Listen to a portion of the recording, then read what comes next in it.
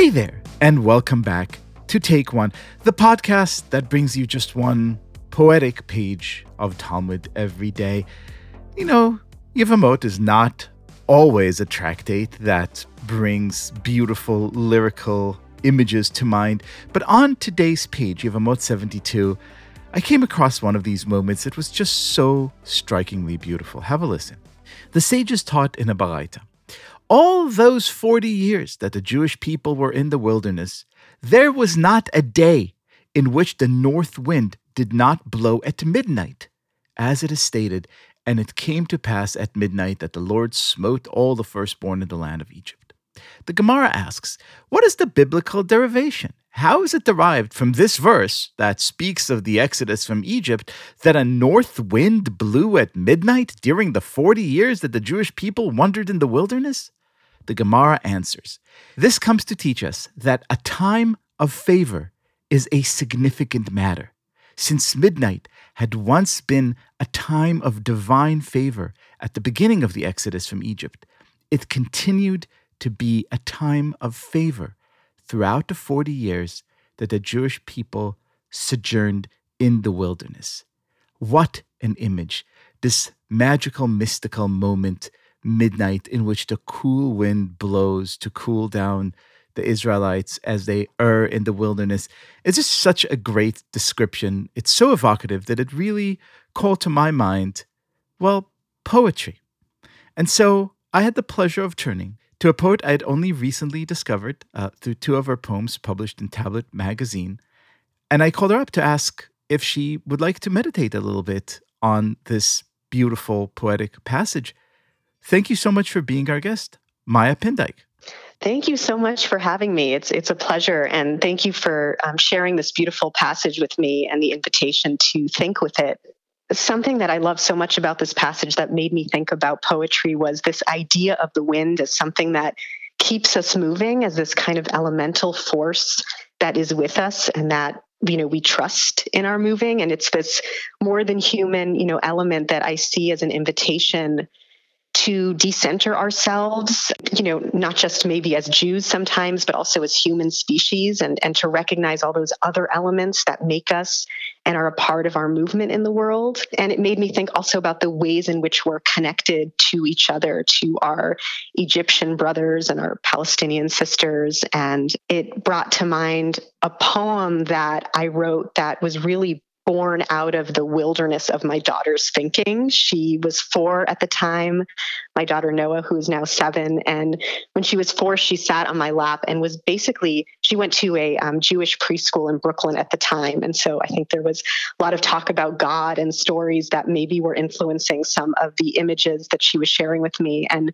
was really just telling me this wild story that seemed to be kind of a retelling of other stories she had learned at school. And it was totally wild and amazing. And I grabbed a piece of paper, and I don't know if it was a pen or a marker, but tried to write down everything she was saying. And I ended up, selecting some of the lines of what she said and expanding on them and developing them into a poem called An Old Testament, which, for me, I think as a poet, so much of writing is about really trusting and entering a space of wilderness and of not knowing, and of allowing kind of the wildness of language to flourish and to trust that wildness.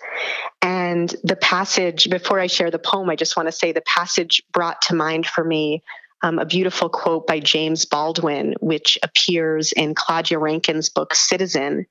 And it is, the purpose of art is to lay bare the questions hidden by the answers. Amen to that.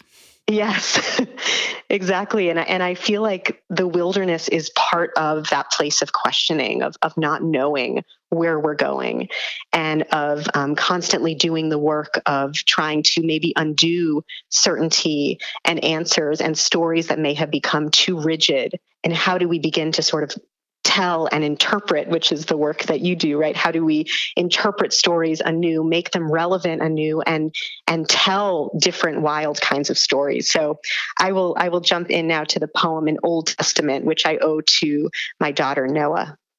In Old Testament, the Jews put God in jail for being in the night without them. and for believing the oil burned for 10 nights, not 8. And even though one Jew was mean, and another Jew was mean, and another, they helped God stand up in the dirt so that God could become 100 years old, then infinity years old, then back to 0. They remembered a wailing baby made from stories and starlight again and again. This was before the war turned them against their whiter neighbors, the browner ones too, before they could see God spreading inside their enemies with impossible belonging. Truth is the earth where the window comes. The railroad rolled up the child's tongue. It was their own grief they remembered. Grief is the God, and the God filled the grief. Thank you. This is so gorgeous. Wow. Maya Pindyck, thank you so much for this incredibly gorgeous poem and your meditations, and for being our guest today. Thank you so much for having me. It was a pleasure.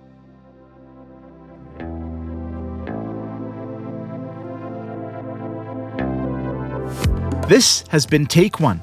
If you enjoy the show, and I hope you do, please go and rate and review us on iTunes or whatever platform you use to listen to podcasts. Each week, we will be releasing new episodes Monday through Friday, covering the entire weekly portion of Daf Yomi. Take One is a Tablet Studios production. The show is hosted by me, Liel Leibowitz, and is produced and edited by Daron Ruskay and Quinn Waller. Our team also includes Stephanie Butnick, Josh Cross, Mark Oppenheimer, Sarah Fredman-Ader, Robert Scaramuccia, and Tanya Singer. For more information, go to tabletmag.com/takeone or email us at takeone@tabletmag.com.